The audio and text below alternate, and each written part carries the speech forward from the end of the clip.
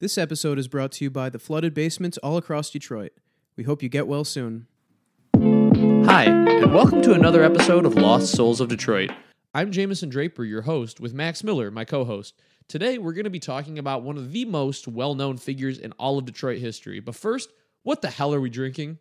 Today we're drinking Detroit City Distillery Butcher's Cut Bourbon Whiskey. That sounds like it'll put some hair on my chest. Yeah. Butcher's Cut? Butcher's Cut, yeah. So it's 116 proof, so 58% alcohol.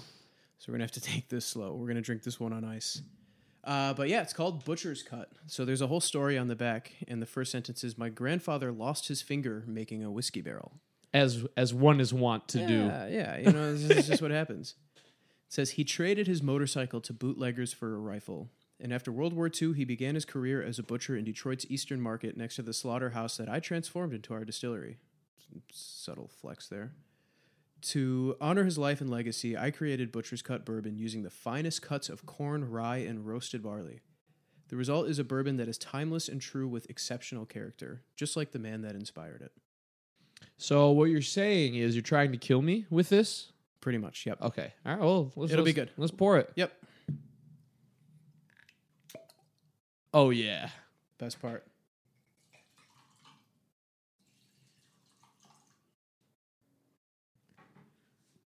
All right, cheers. Cheers.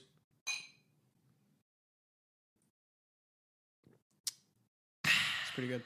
It is pretty good. It's harsh, it's strong, Yeah. but I don't know what that aftertaste is, but it's like a harsh bourbon flavor, but it's really nice. I think once it opens up, it's actually going to be really easy Yeah. drinking. Yeah, I think once we cool it down a little bit and dilute it so that we don't die.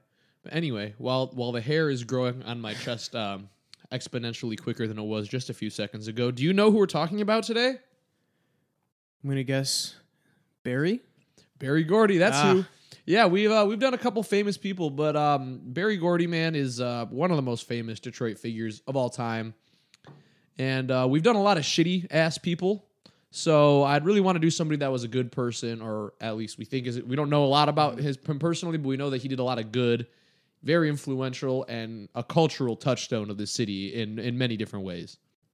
Barry Gordy was born on November 28th, 1929 in Detroit.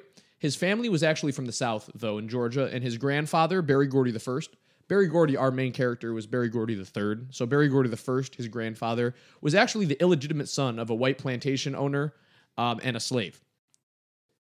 So his paternal half-brother, the first Barry Gordy, his paternal half-brother, so the plantation owner's legitimate son, his name was James Jackson Gordy, and he gave birth to a daughter, Lillian Gordy, later known as Lillian Gordy Carter. And if you recognize that name, it's because Lillian Gordy Carter is the mother of U.S. President Jimmy Carter. So in some weird way, Barry Gordy and Jimmy Carter were cousins, half cousins, or like second cousins or something. They're blood relatives though, and not really that distant, honestly. And it's from the same. They have the same great grandfather, so second cousins, I think. But yeah, so moving on, Barry Gordy II, our main character's father, moved his family from the Jim Crow South in 1922 and came to Detroit. He wanted to escape the presence of the ever-growing Ku Klux Klan and Jim Crow laws in the South in Washington County, Georgia, this little tiny town where they lived. And ladies and gentlemen, if you're wondering what type of place Washington County was and why Barry Gordy's father was so desperate to get out of there before he had his children, an example I can give you is that they furnished more Confederate soldiers than any other county in Georgia during the Civil War. I did not know that, but that is a crazy tidbit. The Wild. thing is that, you know, I mean, I feel like any discerning person would probably know that the South was racist and not a great place for a black person to be in the, you know, Jim Crow days. But it's interesting to get a little bit of an insight on the exact little town because you never know what type of place it is.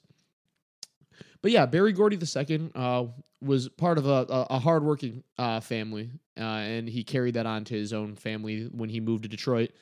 And he moved to Detroit, opened and ran many different businesses, and his older two sons were happy to work for the various businesses. And his mom was an executive at an insurance company after leaving her job as a school teacher down south. And because his dad was a hustler, always working, the Gordy family they were fine through the Great Depression in the 1930s. Which was a hugely devastating factor for most families at that time. But Barry, on the other hand, was actually not really into that entrepreneurial spirit just yet. He was more into boxing, actually, which was the biggest sport, really, at that time in Detroit. And When he was 8 years old, he watched Joe Louis fight a famous boxer named Max Schmeling. Max Schmeling was a German man who actually fought under the Nazi flag. And in a later time, Berry Gordy said, quote, Joe Louis was a hero of all people, and he was black, like me, unquote. And I think that had a major impact on him. His parents cried and celebrated the win as a holiday, and it really made Berry want to actually become a boxer. Yeah, I mean, think about the early 1930s. A German boxer fighting under the Nazi flag being beat by a black American boxer was, I mean, I can't imagine the impact that had. Well, it's interesting because I've heard of the Louis Schmeling fight. I've heard of it in passing, but you know what you hear all about from the 1930s, like Jesse Owens at the Olympics, fighting against what? Nazis, basically. And that's what he did, it was in Germany. It was in Germany, correct? Can't remember. But either way. Was that Berlin? It may have been. I think so. Either way, it was a big anti-Nazi. It was a big thing for a young black athlete to do. And this is basically in a different arena, in a different setting, different context, but the same thing. A better part is that, this fight that Berry Gordy was referring to, this was the second fight between Louis and Schmeling. The first one, Joe Louis lost. So it was even more of a celebration to see him win. And I think that was a huge factor into why Berry Gordy himself decided to get into boxing. Yeah, I mean, and there's can't be a lot of better things to spend your money on than watching somebody punch a Nazi. Oh, it's great. I would do it. But yeah, so he wanted to become a boxer so bad that he actually did. He dropped out of high school to become a professional boxer in 1946, which was, at this point, the first of his many lives. His record as a featherweight boxer was 12-3-2, serving 5 knockouts and not being knocked out a single time. Well, that's not spectacular overall, but definitely worth noting. Cool part of his life. Yeah, I mean, somebody that's an American sports fan might look at a 12-3-2 record and be like, damn, he was good. But if you look at any boxer that's like contending for a title, they don't lose. Yeah, like they don't Mayweather's lose. Record? Right. What is it? 1 loss with freaking I think Logan Paul. No, that didn't count. Thank God. Yeah. Anyways, so he was a boxer, Berry Gordy, until he was actually drafted into the Army to serve the Korean War in 1951. After the war, he returned to Detroit, just like my grandfather, who was in the Korean War. They probably were best friends, I'm assuming. Oh, yeah. They must have been. Since they both went to the Korean War and lived in Detroit, I mean, probably the only there two. Can't be probably the only two. But he returned to Detroit, and he married his girlfriend, Thelma Louise Coleman, in Toledo, which is one of his 3 wives, his first one. Why did he go to Ohio to get married to his wife? I have no idea. Why would you go to Ohio? I don't know. And it was Toledo. It's not like he went. I mean, not that there's a lot of destinations in Ohio, but I will say there are some all right national parks. Things about Findlay. Hocking Hills. Finley is Flag City. If you like flags and Marathon Oil, it's a good place. And Cuyahoga Falls is a national park. Oh, sweet. And it's about 45 minutes south. So, oh my God, this is not a pro Ohio podcast. I'm just saying there's some good things about it that people might not. Anyways, never mind. With a little bit of his father's entrepreneurial spirit starting to seep inside him, Berry Gordy attempted to open his own record store, a place called 3D Records, located right in what is today Midtown in Detroit. For those of you that live here, it's right by the DIA. Where the DIA is now is where this 3D record shop was. It was on St. Antoine Street. And he said the record store was a failure. And when talking about it, Berry Gordy said, quote, I was heavily into jazz, so I opened this jazz record store, but people in Detroit came asking for the blues. I tried to educate these people because jazz was hip. You should not be listening to this other stuff, but I guess they weren't interested. He said cats coming to the shop here were factory workers looking for some muddy waters, trying to help their woes. They were not interested in jazz. What's funny is that if you think about a jazz record shop in Midtown Detroit right now would probably thrive. Yeah, it really would. Because it's not cool. Yeah, exactly. Back then it didn't thrive because it was cool. Maybe in a way it's always been the same. But Detroit has always been the embodiment of, off the beaten path, right? When the world was listening to jazz, we were listening to blues. When the world was making the cookie cutter pop music, we were also making cookie cutter pop music, but it was black pop. It was always going a little bit against the grain. So while this is interesting, it doesn't surprise me. And if you listen to I don't really listen to old jazz very often, except for like the absolute greats, so I don't know. But if you listen to old blues, which I've listened to a good amount of in my life, they reference Detroit shit a lot. Randomly. Baker's Keyboard Lounge, Apex Bar, like all these random places. You'll be like, oh my God, is that John Lee Hooker talking about Brush Street? Like something like that. So it makes sense that people are really into the blues. But nonetheless, Berry Gordy was into jazz and his company failed.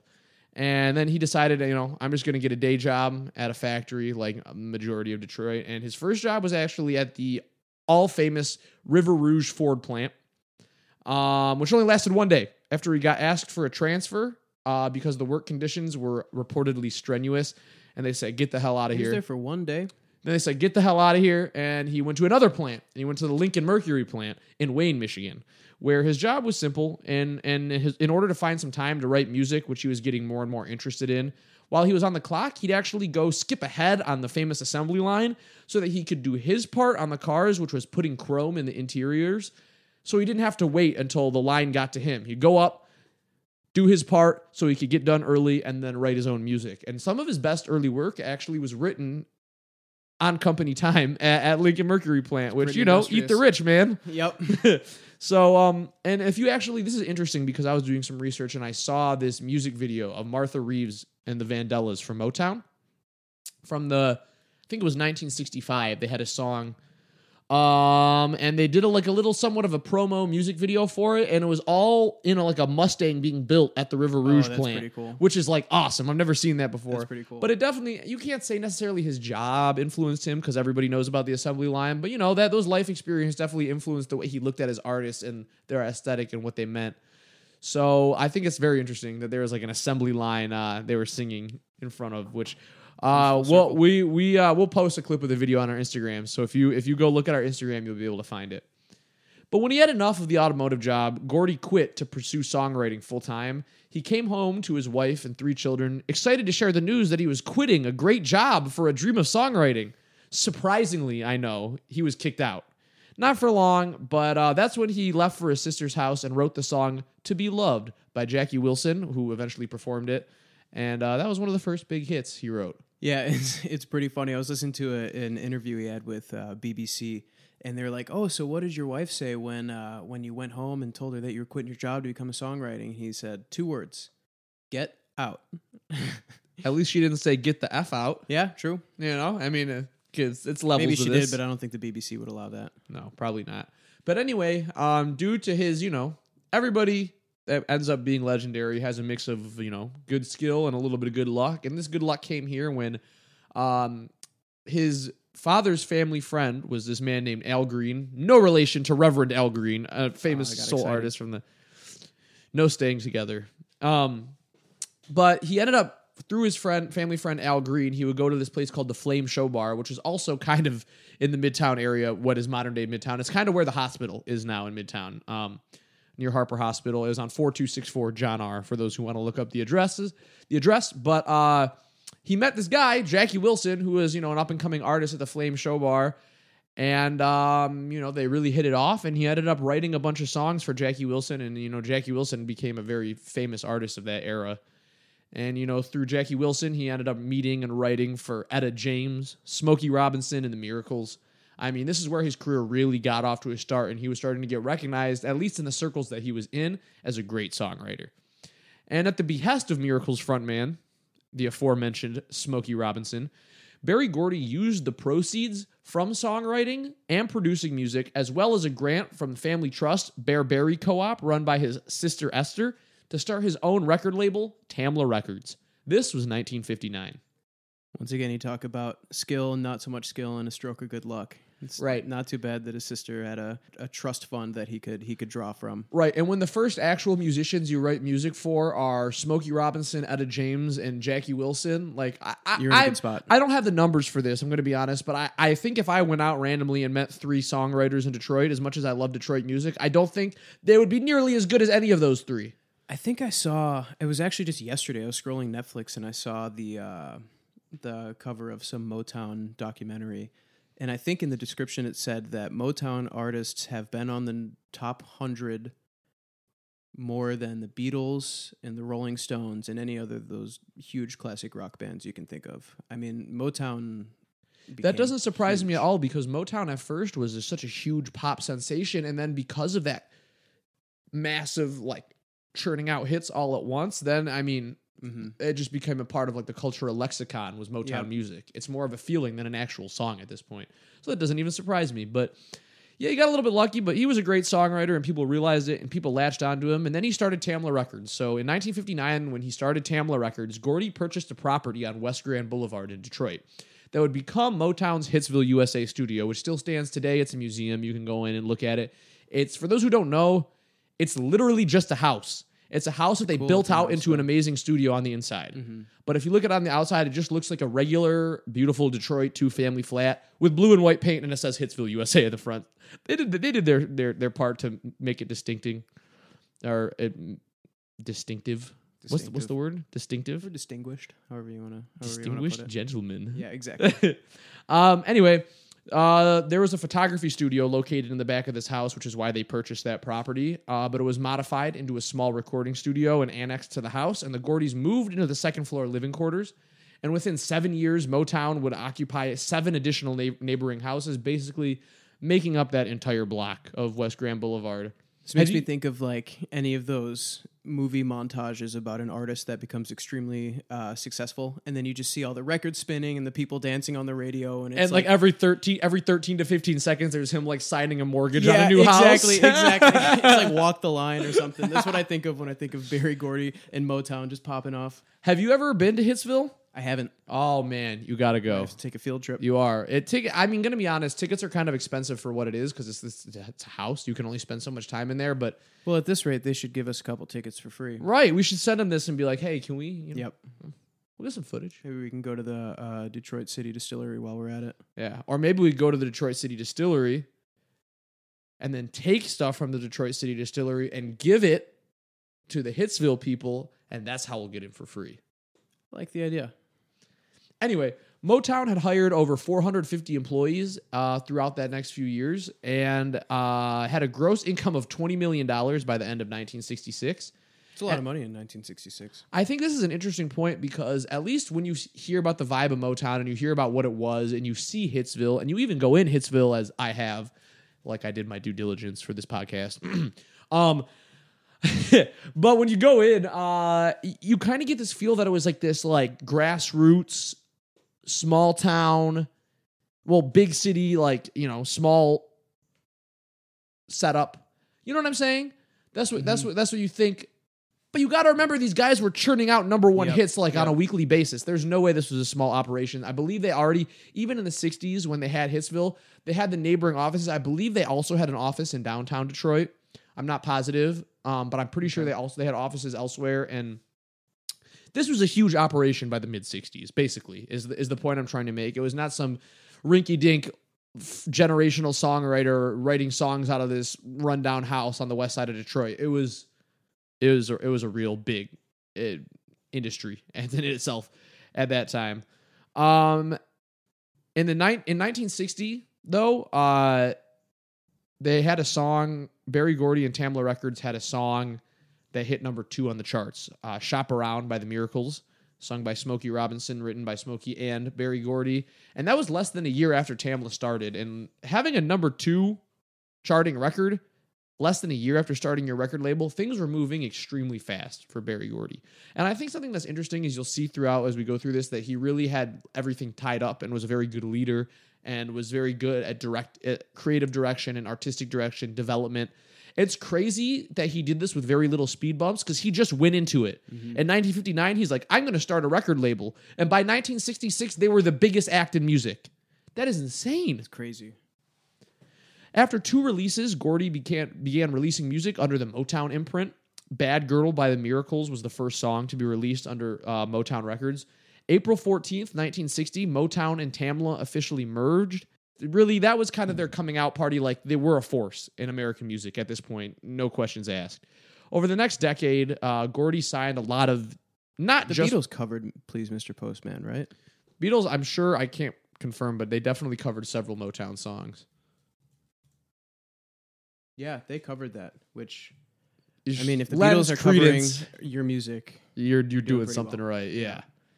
But yeah, I mean, over the next decade, Gordy signed artists that were not only popular at the time, but have become icons, for lack of a better word. I don't think this is not hyperbole, though.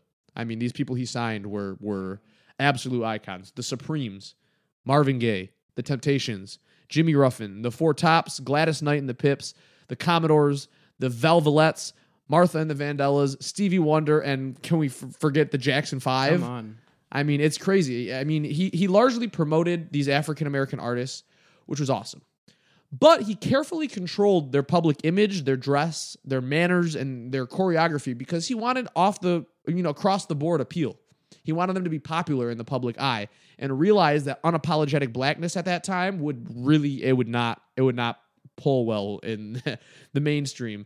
So they all lived in Northwest Detroit in the Bagley neighborhood, which is where we're recording this podcast right now. So, tied in a little bit with history, which is nice. If you go down a couple blocks, there's, how Stevie Wonder lived. If you go up to Outer Drive, take a right, you see the house that Marvin Gaye lived with Berry Gordy's daughter, who they're married. Oh, wow. By the way, at one point. There's a lot of, it seems like it could be a reality show because it's one of the Temptations married one of his daughters. Marvin Gaye married one of his other ones or one of his sisters or something. But yeah, I mean, the whole thing, it was just a big group of people with an assembly line type style.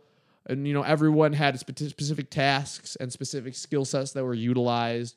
I mean, you definitely could feel the hustle and grind and efficiency of the Detroit automotive industry seep into the music and the way it was produced. It's an interesting way to put it.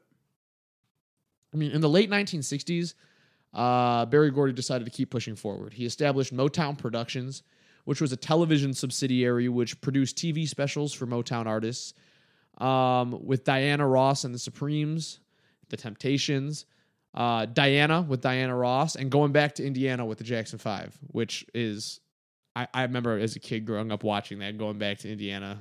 I don't. It was used to be on YouTube, but my mom, I grew up with my mom was a huge Michael Jackson fan, like obsessed to the point where she, was pretty familiar with the Jackson 5 discography. But at this point, it was the late 60s, early 70s. Things were not just changing at Motown. Things were changing in America. A lot of countercultural movements, a lot of freedom of expression movements. And I think a natural byproduct of this time was that Berry Gordy, because he wasn't ever really known as a tyrant. For how buttoned up he had everything, it was just he ran a strict gig, really is what it was. He wasn't necessarily a tyrant. And in the late 60s, he loosened up a little bit. He loosened the production rules, allowing some of the, specifically the longtime artists of Motown, to write, produce, and have more creative freedom with their material. And this resulted in not the most financially prosperous, but probably objectively the most fruitful creative period in all of Motown's history. Yeah, I heard something he said, I don't remember which song, but he was talking, about how one time Jackie Wilson came to him. He's like, dude, I wrote this song. Like, check it out. I know you write all the songs, but I wrote this and I want to perform it. And he read it. And I remember him in the interview I was listening to, he was like, yeah, this guy can write. Like, he has potential to be better than me. And it seems like that started a turning point of really letting him let these artists be themselves, which is pretty cool. Because you don't see a lot of the more tyrannical leaders of these sorts of big operations really letting their employees do anything. Right, so it's an anomaly. When you hear about somebody writing number one hits for 10 straight years for an entire group of people, it's surprising to hear that just abruptly he would let them start writing. And I've heard in different interviews that he, it was hard to get him to kind of convince him, right? I read an interview with Marvin Gaye where he was like, I begged Berry Gordy for this for years. And finally he was like, okay, fine. But that's the thing is, like, in that interview you're saying, he could see the talent in people. He knew what these people could do. So I think he just put his faith in them. And, this period, yes, like I said, objectively probably the best art to come out of Motown, but also some of the most famous when you look back. Because you look back and you see the big hits for Motown from the early 60s, mid 60s, but can you name like a Temptations album or can you name a Supremes album? They were very single focused. Yeah, the entire album, no. But then when you get to the late 60s, early 70s, this is when you see the evolution of Marvin Gaye and Stevie Wonder in particular, when they hit like their artistic peak and their magnum opus. In the stretch of 1970 to 1974, which was a very pivotal time at Motown, these were some of the albums that were released. What's Going On by Marvin Gaye, Let's Get It On by Marvin Gaye, Music of My Mind by Stevie Wonder, Talking Book by Stevie Wonder, and Intervisions by Stevie Wonder. I mean, just classics. I mean, I still listen to What's Going On and Intervisions on a probably weekly basis, and I grew up on them.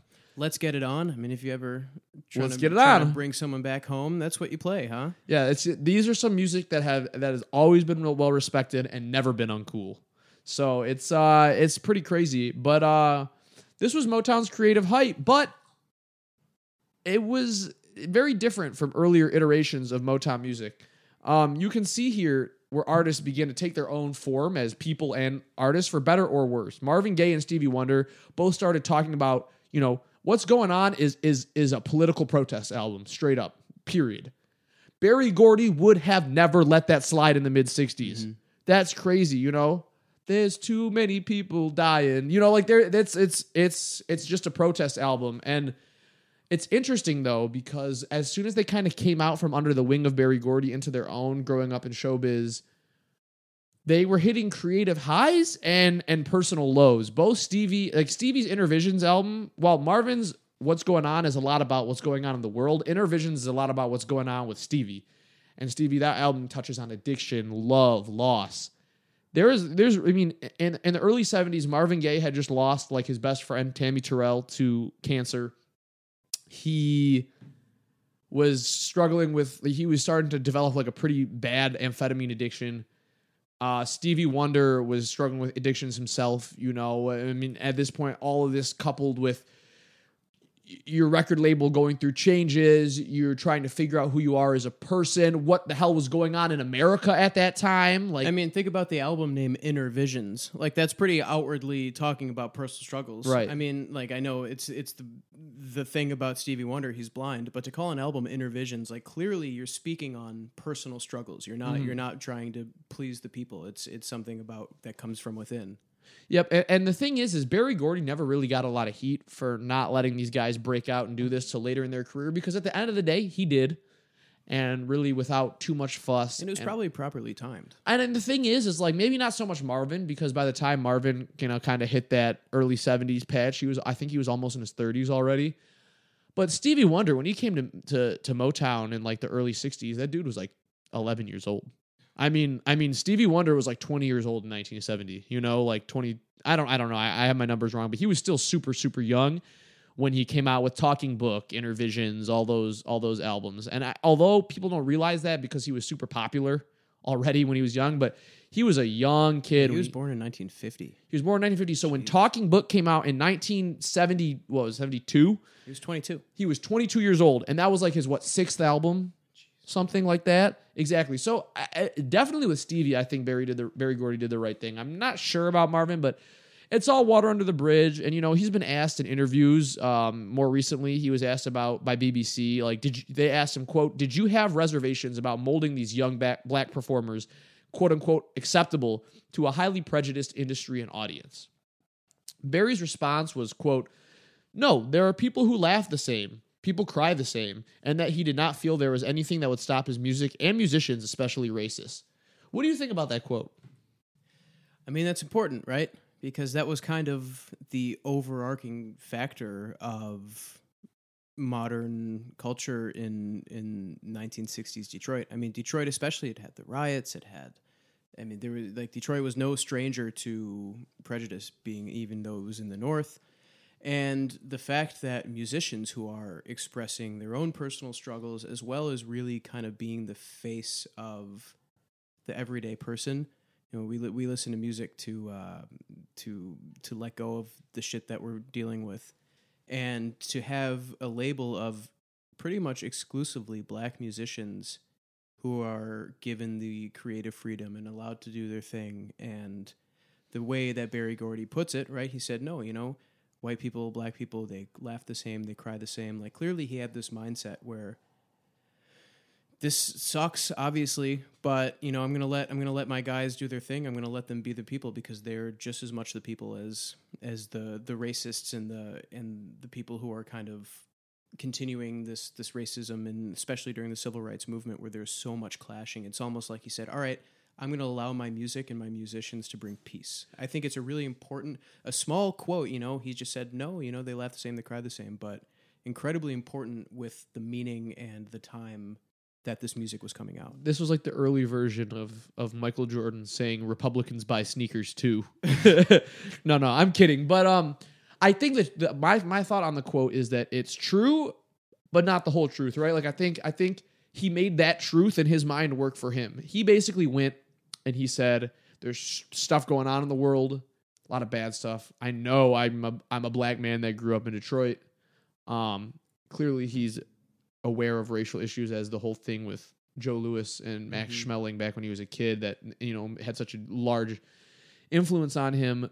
But I think I think what he was trying to say with that quote, or at least what his music portrayed, was not that people laugh, cry the same, but that, like you're saying, people use music as escapism, and not all music is escapism, but there is certain music that you want to listen to where you just want to forget about everything going on. And that's kind of what the vibe of Motown was, right? Like Love, or, Sunday mornings, or, going out with your friends, and just like the stuff that everybody can enjoy. Yeah. And that's why I think he said people laugh and cry the same, because it's talking about like parts of life that we can all enjoy. Yeah.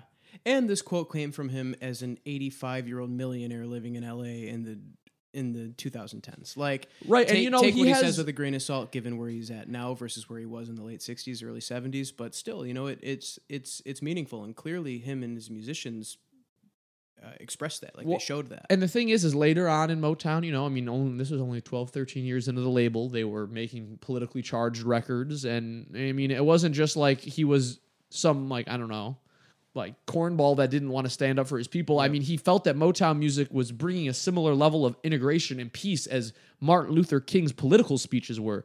MLK even acknowledged that. 3 of MLK's speeches were released on the Motown label because he wanted financial support from Gordy, because he felt like they were kind of simpatico. And honestly, I totally get that comparison. Like, if Motown is the music civil rights version of Martin Luther King, then like Nina Simone is Malcolm X, right? Mm-hmm. Like the Motown is bringing people together by peace, happiness, joy, while the unapologetically black freedom fighters were not nearly as palatable to the radio and the public eye. You weren't going to go driving around on the popular radio station hearing Nina Simone singing Strange Fruit. Mm-hmm. You're going to hear Another Saturday Night or whatever. You know what I'm saying? Like, yeah. So I think that's a good, it's obviously way too overarching and generalization, but I honestly think that's true.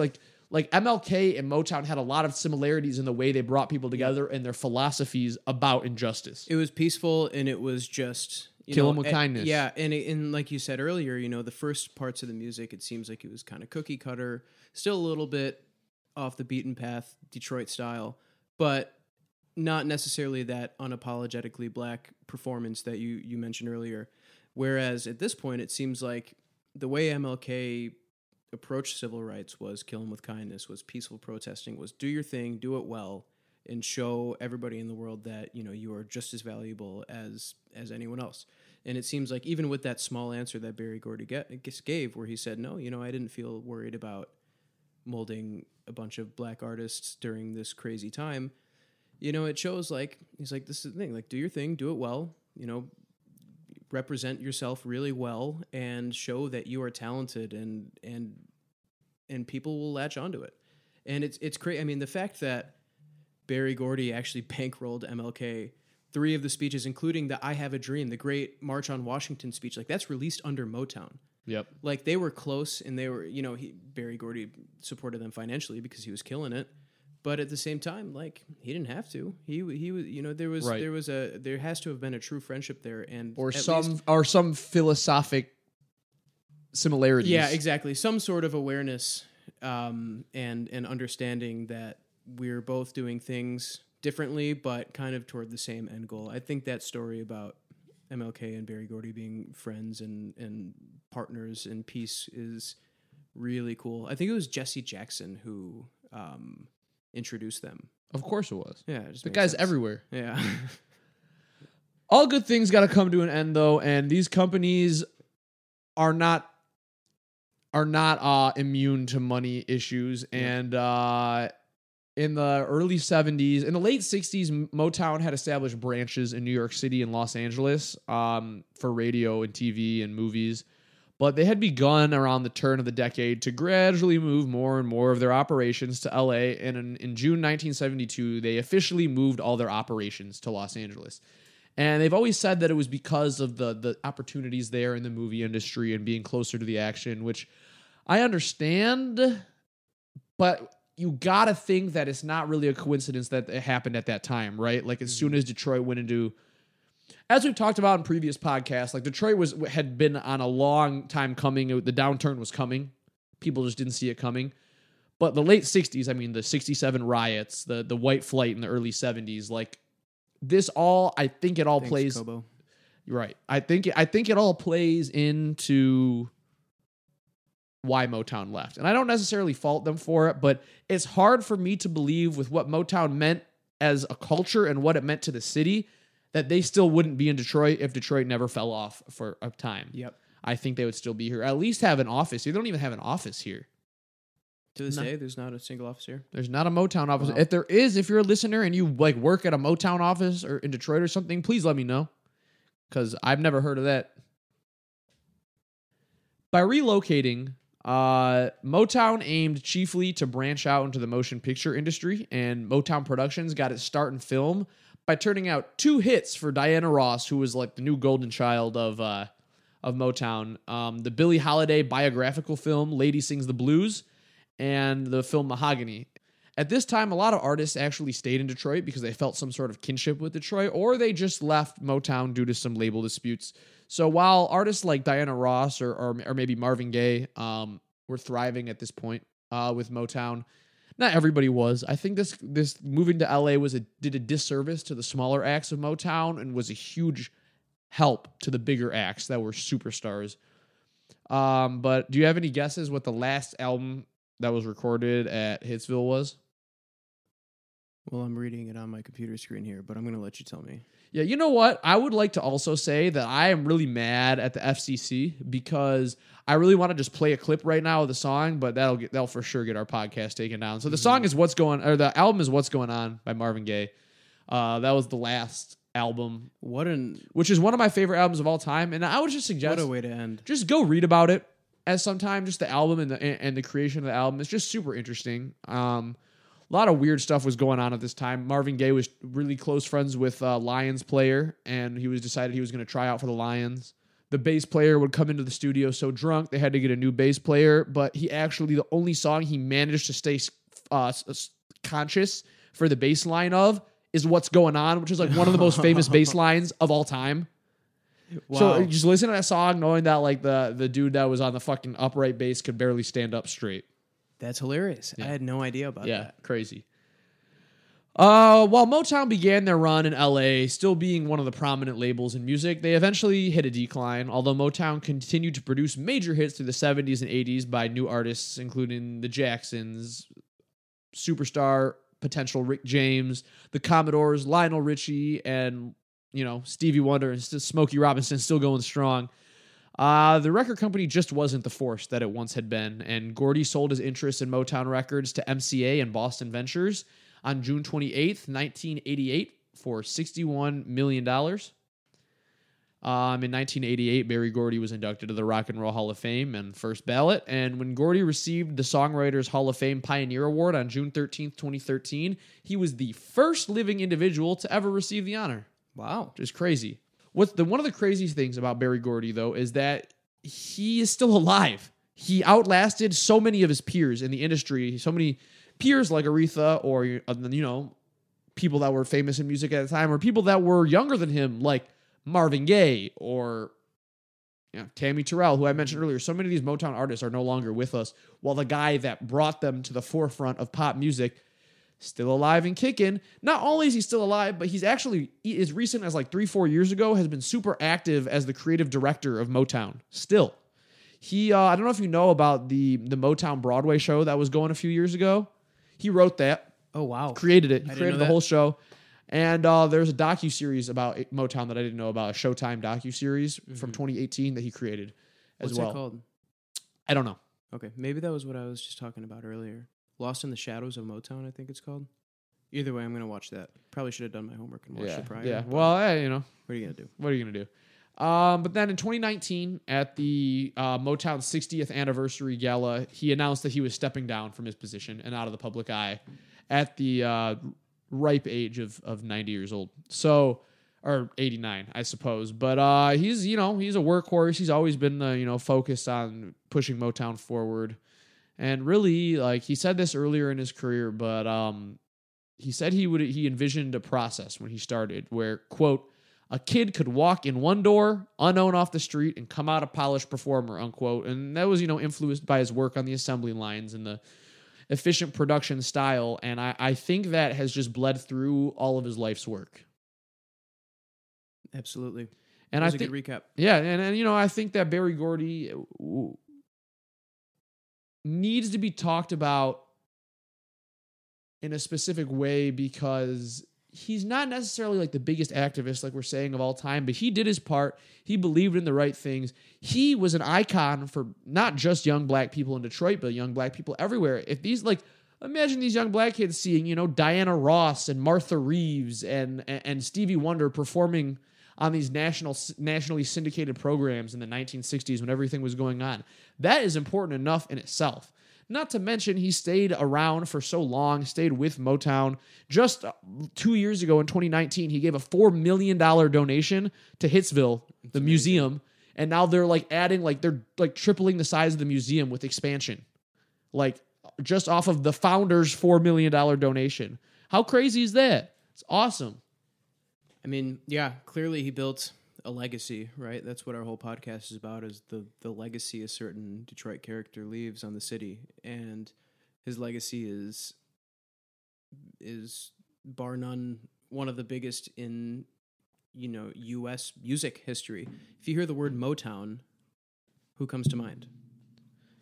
Berry Gordy. Gordy. And every single one of the artists that were under him just phenomenally famous and successful because of something he built. Well, you just think about it, like from the 60s, you hear about all these people that were changed the way people thought about music, right? Like Velvet Underground introducing punk music to the masses, or Phil Spector's Wall of Sound or whatever with the studio recordings. And they all felt like they had these one like essential contribution in music across the board.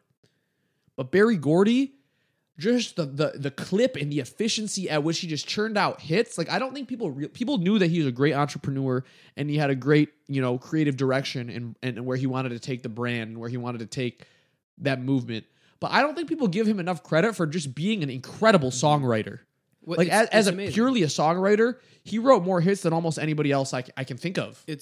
It's amazing. I mean, yeah, just before, you know, when I was super young, I used to go visit my grandparents all the time. And the playlist they would always have was, you know, pretty much all Motown artists. And I had no idea that all of this music was coming out of Detroit.